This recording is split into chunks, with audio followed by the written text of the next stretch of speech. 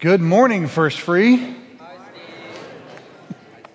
My name is Steve Odie. I'm the junior high pastor here, and I'm excited to be with you this morning as we start this little mini-series on Easter and with Palm Sunday and Good Friday and Easter.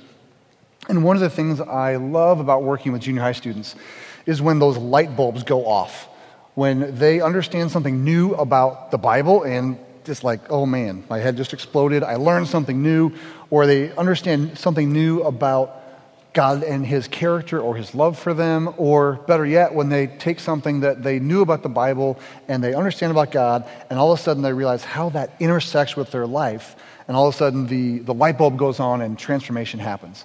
And I'm hoping that this morning, as we look into God's Word, and as we talk about what it means and how it impacts us, that we'll have some light bulbs this morning, that some of you will walk away with, I've never thought about it like that before. I never thought about that aspect of my relationship with God in quite that way before. When you came in this morning, you were handed a puzzle piece.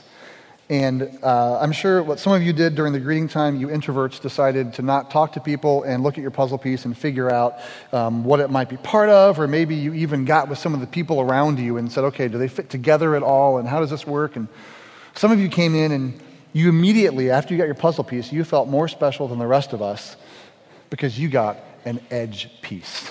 And you're like, yes. And some of you, maybe, was anybody lucky enough and special enough to get a corner piece? Anybody have a corner piece? Oh, you are more special than the rest of us. That's awesome. But the thing that's hard about a single puzzle piece is to know where it fits and what the bigger context is. And I have 4 daughters at home. Oh, there goes my puzzle piece. I have 4 daughters at home, and they love to do puzzles, and we have, down in our toy room in the basement, we have all kinds of puzzles and everything, and when we go down there to try to put things away, it's always a marvelous day when you go down and you realize that puzzles have been taken apart, but not put back in the right box, and just kind of left in a pile. So you're trying to put things away, and you have part of Tinkerbell and part of Dora the Explorer, and then you have something that goes to Noah's Ark, and you have a Thomas the Train, you're like, this doesn't fit together. The best, though, is when you're pulling it apart and you realize there are like 5 Tinkerbell puzzles that are all mixed. Like, okay, what do I do with this? This is no good. But without context, without seeing the picture on top of the box, having a single puzzle piece can be kind of confusing. And for some of you, maybe your puzzle piece is just a single color. It's all gray or black or blue, and you're looking at this thing thinking, I'm not sure what to do with this. And life is like that sometimes. Sometimes we end up in situations where we say, I'm not really sure what to do with this. Now, maybe if you've been to a different country where you didn't know the language or you didn't know the culture, you found yourself in a situation where there's stuff happening around you and you're kind of like, I'm just going to stand here because I don't really know what's going on. And maybe for some of you, that foreign culture that you visited was your in-laws.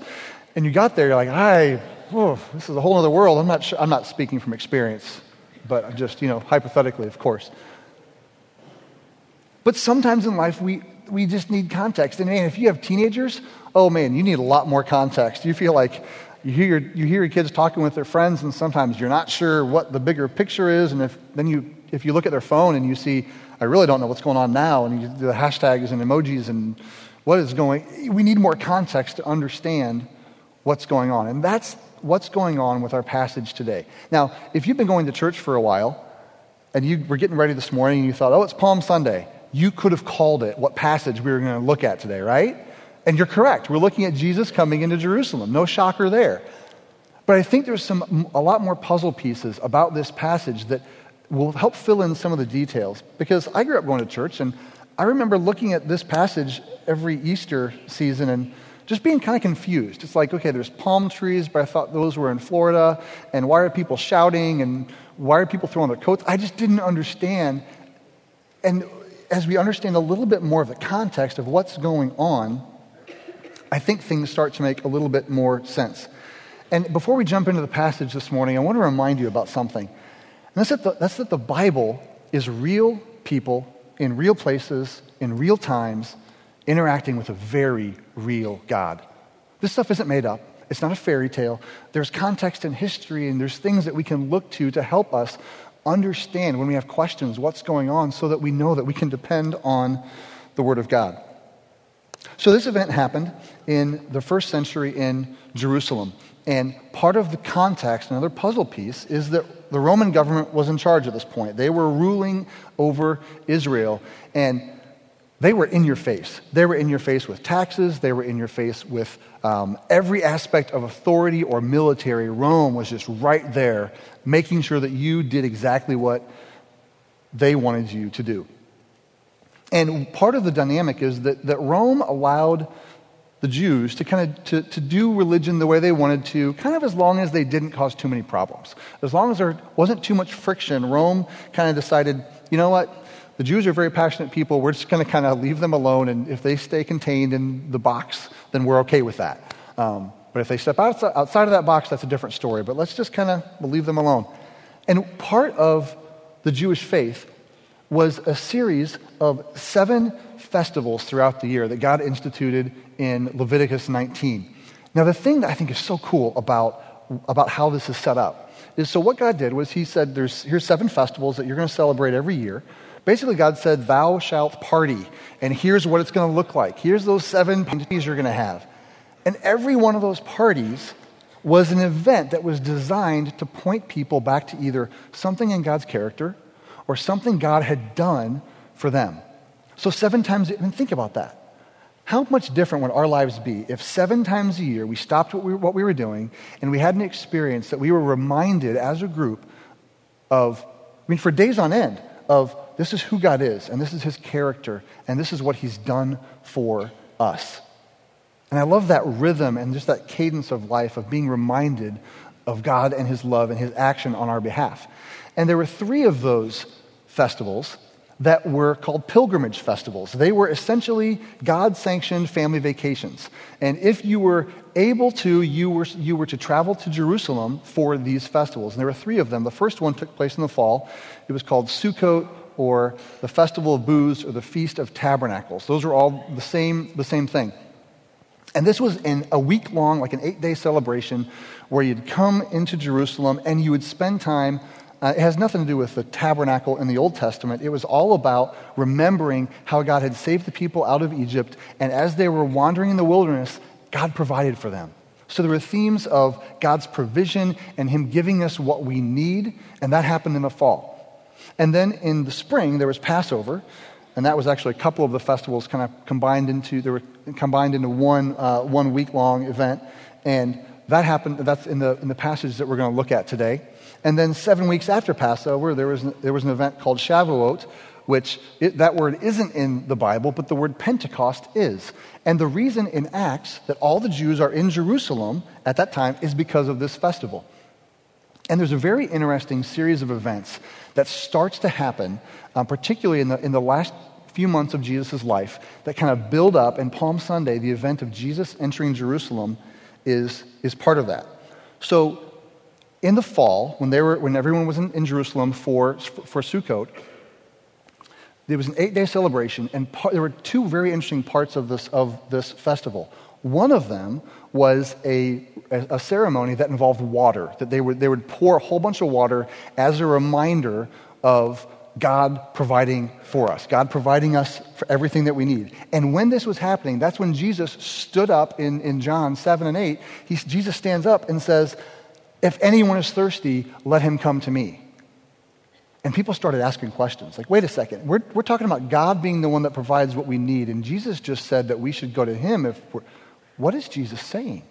And then later in the week, there had been an area of the temple that there were these huge candles that had been lit the whole week, and people would walk through this courtyard, and then on the last day, these candles were extinguished, and people, to get to where they needed to go, had to walk through this darkened courtyard. And that's where Jesus stood up and said, I am the light of the world.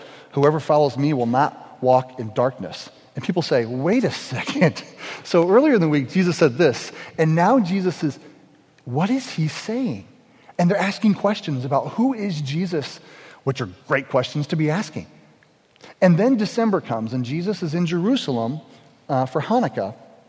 And in John 10, it talks about, it's the Feast of Dedication is what it's called, and Jesus is there, and he's having this debate, and there's all kinds of questions from the religious leaders about, Jesus, where exactly do you come from? And who is your father? Who is this guy that you keep speaking of? And they get into all kinds of questions and debate. And it says in John 10 that many Jews began to put their faith in Jesus. So this momentum is building, that people are asking who Jesus is. And now they're on the road down to Jerusalem. Jesus was coming down from Galilee. And he comes through Jericho, and he heals a blind man on the way, and the crowd's like, wait a second, something is going on. We've been asking about who Jesus is, and people are asking if he's the Messiah, and we just saw him heal a guy who was born blind. Something is going on.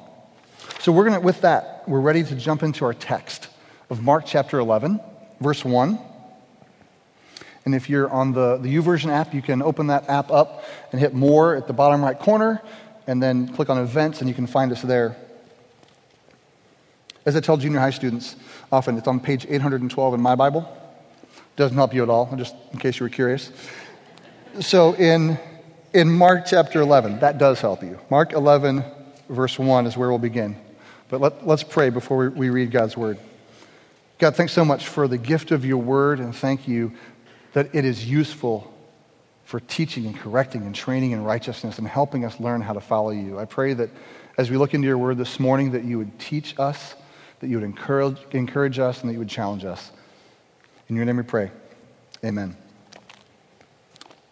So in Mark 11, verse 1, it says, as Jesus and his disciples approached Jerusalem, they came to the towns of Bethphage and Bethany on the Mount of Olives. Jesus sent two of them on ahead. Go into that village over there, he told them. As soon as you enter it, you will see a young donkey tied there that no one has ever ridden. Untie it and bring it here. If anyone asks, what are you doing? Just say, the Lord needs it and will return it soon. The two disciples left and found the colt standing in the street, tied outside the front door. As they were untying it, some bystanders demanded, what are you doing untying that colt? They said what Jesus had told them to say, and they were permitted to take it. So as we read through this passage, again, I want to remind you that the Bible is real people in real times and real places interacting with a real God. So try to put yourself in the story and think about how would I have been feeling and what would I have been thinking if I was there? I mean, imagine if you were one of those disciples and Jesus said, hey, I got a job for you. I want you to go in that town, and he describes the whole thing, and there's a donkey there, and I want you to go take it. And imagine the conversation on the way to get the donkey. It's like, what exactly are we doing? And does Jesus know the guy who owns the donkey? Does he not own how does this work? And then you get there and you kind of looking, wouldn't you be, if you were, seriously, you're looking over your shoulder like, oh, okay, nobody's watching, okay, go quick. And then you get the donkey and somebody asks, what are you doing? The Lord needs it and will return it soon. And they say, oh, okay, see ya. You're like, what just happened? This is crazy. And you take the donkey and wouldn't you just be on the way back to Jesus just talking with the other person like, what is going on? This is crazy. I've never had an experience like this before.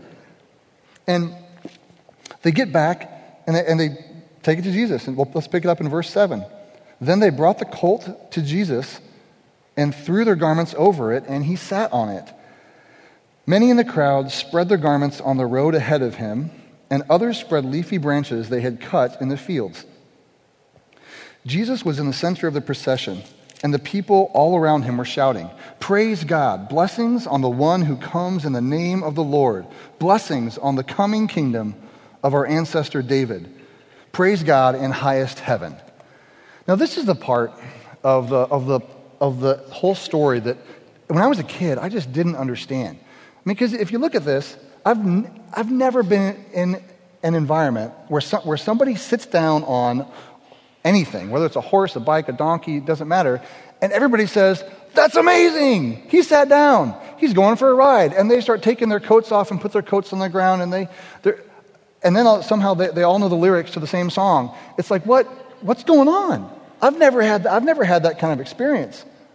But as we put some puzzle pieces together to understand their life and their experience, a lot of things come into focus. So one of the things about sitting on a donkey, it relates to a messianic prophecy. And we're going to look at that in just a second. And they know this, and they say, we think he is the Messiah. We think he's the coming king. And one of the ways that just culturally you would kind of roll out the red carpet for someone, or especially if it was a visiting king, you would take off your coat and say, you know what, this is part of the red carpet. And you'd put that on the ground. And then I read this and think, why did they have palm branches? And part of the thing is, palm branches were a symbol of Jewish freedom. Prior to the Roman occupation of Jerusalem and Rome being in charge, a palm leaf was actually on a Jewish coin. So it was a symbol of Jewish freedom. And they were going to Jerusalem to celebrate what? Passover. And Passover is a reminder of how God rescued them from Egypt. So the idea of Jewish freedom would have been what they're thinking about. And it would have been totally natural for them to have a palm branch because that was a symbol of Jewish freedom. And they come here and they all know the same song. And what they recite there is actually taken from Psalm 113 to 118. And every time they had one of these festivals, 7 times a year, they would recite, this is like a liturgy that they would recite when they got together. So in some ways, it was a song that they all knew the lyrics to, because this is something that they would have repeated over and over and over again. And in our text, it's translated praise God, but that is from Psalm 113 to 118 of Hosanna. They would have understood that. So the prophecy that when Jesus gets on a colt, that's what set the whole thing off. And the reason is there's a prophecy in Zechariah chapter 9, verse 9, and here's what it says. Rejoice, O people of Zion. Shout in triumph, O people of Jerusalem. Look, your king is coming to you. He is righteous and victorious, yet he is humble, riding on a donkey, riding on a donkey's colt. Now, a big part of the first century Jewish educational system was all about helping people understand and memorize big sections of the Old Testament. There was no printing press at this point, so how they would understand and know God's word is to memorize it. So that's what they did in many cases. So they would have been familiar with this, especially as people are asking questions about who Jesus is. They would have been kind of going through in their mind, what are some of the messianic prophecies? Is he the Messiah or is he not? And so the crowd understands, and they say, we think Jesus is the coming Messiah. And that's why they start shouting Hosanna, because the word from the Psalms, the word Hosanna has these connotations of we're praising God because he is the God who saves us. So they are looking forward to praising God because God has sent his salvation. But there's another puzzle piece that we need to talk about. So some of the Jewish background, for me anyway, helps understand why they did what they did and said what they said.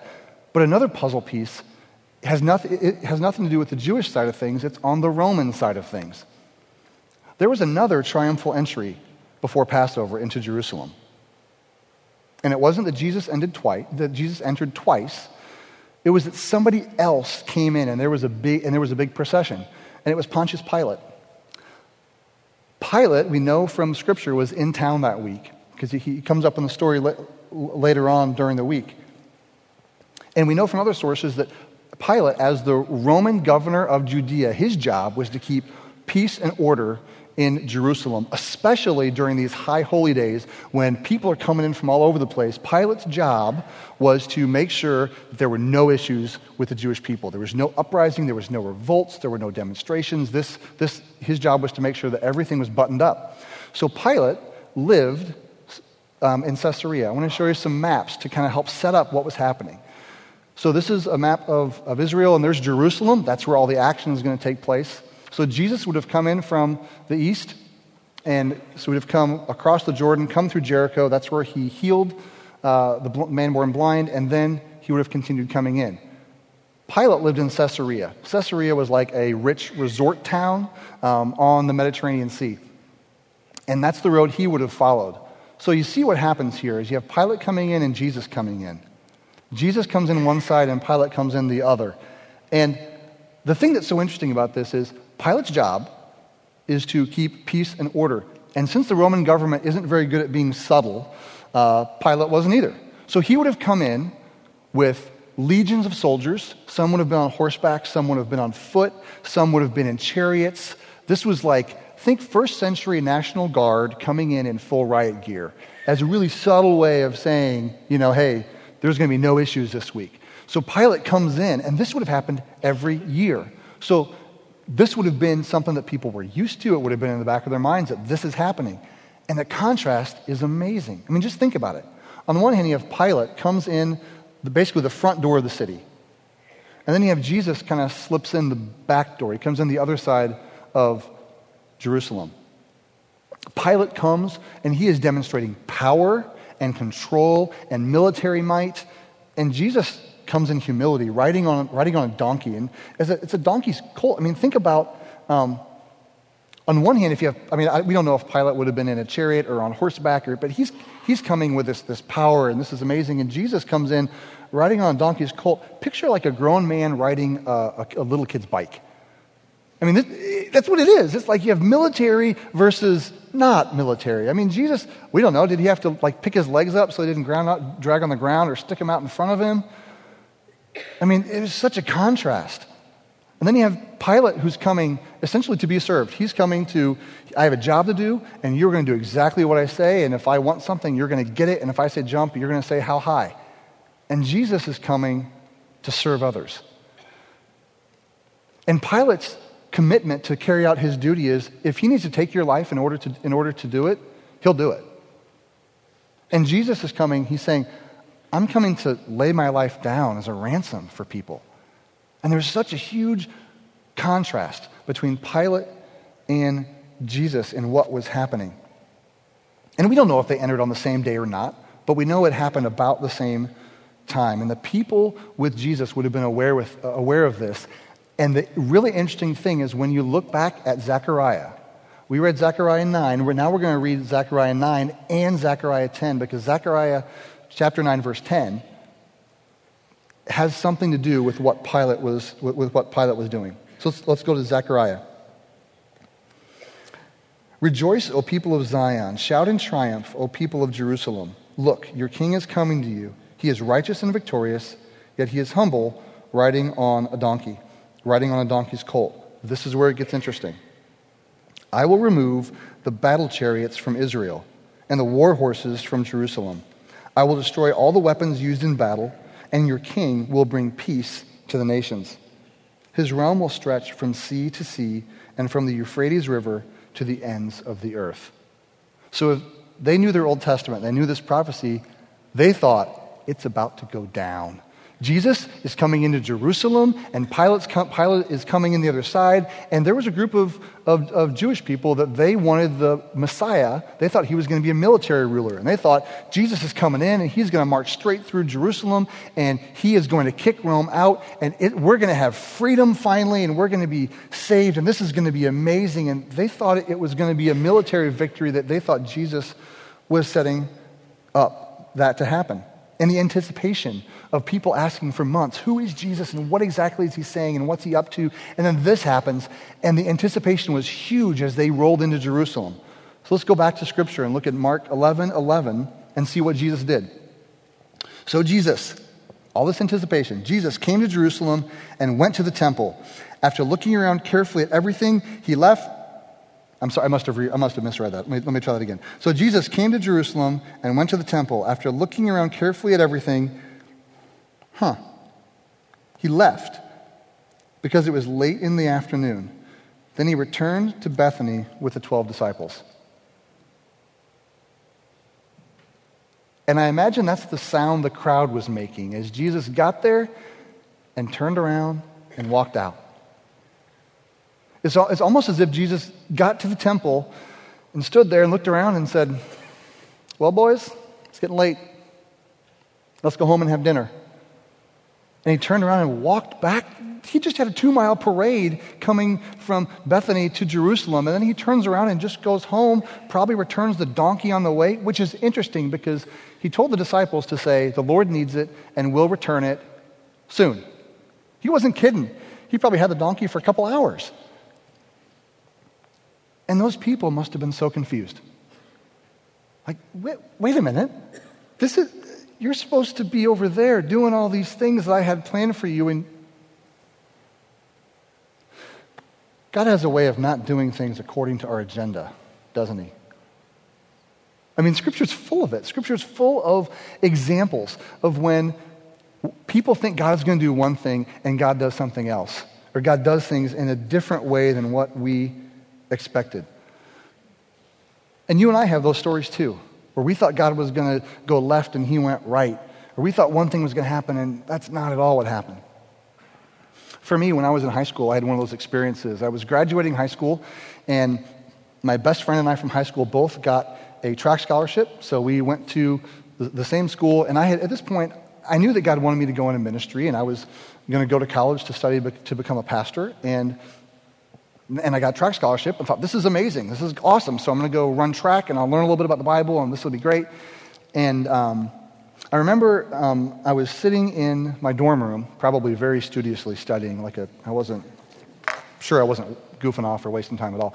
But so I was sitting in my dorm room, and I remember feeling a very sharp, painful, stabbing pain on the left side of my chest. And I tried to stand up, and it really hurt. It was excruciating. So I went to the athletic trainer, and he sent me to the medical facility on campus, and I kind of bounced around for about a week between different doctors on campus, and eventually they said, Steve, we don't know what's going on, so let's go to the hospital and see what the deal is. And I did a chest x-ray, and they told me that my left lung had collapsed, which for a runner is kind of a problem. So the medical term for it was spontaneous pneumothorax, which as a 19-year-old to me just was a fancy way of saying, hey, your lung popped, and we're not really sure why.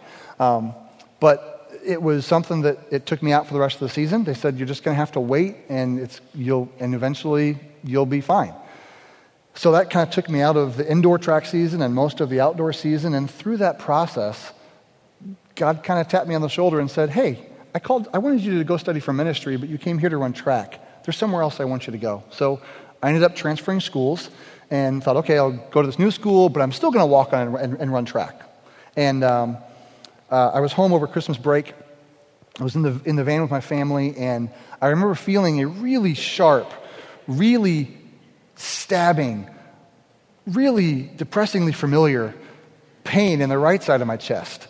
And this time I just went straight to the emergency room, and I walked in and said, I need a chest tube because my right lung has collapsed. And I remember the nurse kind of chuckled and said, honey, there's no way you can know that. Let's go do a chest x-ray. So we did a chest x-ray, and she came back and said, sure enough, your right lung has collapsed, and we need to do a chest tube right now. And I spent the next 21 days in the hospital just with various chest tubes coming out of my chest, and eventually surgery to correct the problem. And I learned so much about what it means to trust God in that process. I literally learned the meaning of Psalm 46:10 of be still and know that I am God. When you're in a hospital bed and you're not moving, you're not going anywhere. But I learned so much about trusting God and His timing and His agenda, even when it's different from ours. And it's something that where God took me was so much better than what I had planned. I met my wife Sarah at that school, and I made a number of friendships and had a variety of ministry experiences that prepared me for ministry in ways that it wouldn't even come close if I had stayed at the first school. But it was an amazing opportunity for me to learn how to trust God. And I think the point isn't so much where we end up in life, but it's how we learn to trust God along the way. We can get so focused on the destination and where God is going to take us that we sometimes can miss out on how God is wanting to work in our lives during the process and as we're on the way. And I think that day in Jerusalem, people were so confused. Like, wait a minute, Jesus, I had plans for you. I had an agenda of something I thought you were going to do, and you're not following it. And I'm sure that as the week went on, and Jesus was arrested, and he was tortured, and he was crucified, those people would have been more and more convinced that they were completely wrong. Jesus wasn't following their agenda at all. Maybe he's not even the Messiah. He's just so far off. What he's doing is not at all what they thought he was going to do. And so they had blinders on. Their expectations and their agenda for Jesus, they basically had blinders on, so they missed what he was doing. They were so focused on their puzzle piece and what they thought it meant that they missed what Jesus was going to do. And I don't want that to be true for us. I don't want us to have blinders on that we miss what God is doing all around us. So how can we continue to trust God and follow him even when life doesn't work out the way that we thought it would? Well, I think there's a couple things. I think first, it's us understanding deep down that God's ways are best, that he is good, that he is faithful, that he is trustworthy. And that's why it's important for us to spend time in his word reading about all the times in history that he has been good and faithful and trustworthy to people in the past. And that's why we need to share stories with each other, and especially at times of baptism, of celebrating, this is what God has done in my life, and here's the way that God has provided for me, and he has walked me through life, even when I wasn't sure what was going to happen. I've seen him be faithful. We need to be sharing those stories with each other. And I think the second thing is us remembering that God sees the picture on the top of the box. He knows what's going on. All we have is a puzzle piece. Ooh, this one has an edge. All right. So all we have is just one little puzzle piece. But God sees the bigger picture. And I know there's so many times where I wish God would show us more. But it's more about trusting God in the process than what the final picture of our life is going to be. In Psalm 119, 105, it says something really interesting. It says that God's word is a lamp to our feet and a light to our path. And the way a lamp works is as you're walking at night, you hold a lamp and it kind of illuminates, a little bit around your feet so you can walk. And at least in my own life, maybe this is true for you, where I have just wished God would give me a giant mag light that I could shine and see the next 50 steps of where God wanted me to go. Wouldn't that be so much easier? But the problem is this. If God gave us that mag light and we said, this is the next 50 steps, here's what we would do. We would hand the mag light back to God and say, thank you, I got it. And we would walk 48, 49, maybe even take that 50th step. And then we'd turn back and say, excuse me, God, I need that mag light again. But if it's a lamp that shows us the next 2 or 3 steps, what are we doing? We take a step and we say, God, is this the direction you want me to go? And it's consistently trusting God, asking for his guidance, and following him where he leads us. And that's the point of us learning to trust and follow him more than getting caught up in the final picture. So I want you to take out the puzzle piece that you have. And I want you to think about, what does this puzzle piece represent for you? What is it in your life that you say, I'm kind of confused as to what Jesus is doing here? Maybe it's that prayer request that you've been just praying for so long, wanting God to work, and you're not seeing what he's doing yet, and you're just wondering. Or maybe it's a situation at work, with the difficult situation with your boss or a coworker. Or maybe you were recently laid off, and you're looking at that whole employment piece, just saying, God, I don't get it. I don't understand. Or maybe it's a difficulty in your marriage or your family. Or maybe it's a diagnosis from a doctor, and you're just struggling to understand what that is. But you know exactly what it is at this point. You know what situation this represents. And for some of us, you say, okay, Steve, this is great, but I have lots of these puzzle pieces, and I need more. And if you need more, take more on your way out. That's great. Seriously, take more, put them everywhere. That's great. But whatever this puzzle piece represents for you, I want to remind you that God is trustworthy. He's faithful, and he's good, and he has a plan that includes this. And his plan is good because he loves us. We sang about how he loves us and he cares about us, and he has this amazing faithfulness for us. And this puzzle piece is part of it. He's going to do something with that piece. I read an author recently that said, trust is the antidote to anxiety. It's the resolution of worry and the destruction of fear. Trust is the act of my will to give my burdens to God. It's like a muscle. As you exercise it, trust gets stronger. So I want to make sure that you identify what this puzzle piece is for you, and I want you to take it home and put it somewhere that you're going to see it every day. Maybe you're going to tape it to your bathroom mirror, or put it on your nightstand, or put it in your pocket that you're going to see it when you're going to feel it when you reach for your keys. Or students, maybe you're going to take it and you're going to tape it inside your locker at school. But I want this to be a reminder that even when you don't understand what's going on, God sees the picture on the box top. He knows what's going on. He has an agenda and a plan that as believers, our life gets to fit into his agenda instead of trying to get his agenda to fit in, what he's doing to fit into my plans. And it's so much better to say, God, I want to fit into your story and your agenda and your plan because he sees the entire picture. And we can say, Hosanna, glory to the God who saves, who brings redemption, because we know that he cares about us and he loves us, and we can live with full confidence that he's the only one who can save us. And we can look forward to God working through the puzzle pieces of our life. And as he works through our life and we see how he does that, we can say, God, you're so good, you're so faithful, you're so trustworthy, and your plans are so much better than mine. And God, thank you that you want to work in my life to bring about my good and your glory. Let's pray. God, thanks so much for your amazing love for us that is so faithful and good. Thank you that you are trustworthy. Thank you that you came as the humble king so long ago so that we can find forgiveness and peace through you. Would you help us this week to trust you and your agenda? God, don't let us get so caught up in our agenda. Help us to take our eyes off of ourselves and put them onto you. And would you remind us of how good and trustworthy and faithful you are? Would you meet with each of us in these areas, these puzzle pieces of our lives, where we long to see you work? God, thanks for your goodness and your faithfulness and your grace and your salvation. In your name we pray. Amen.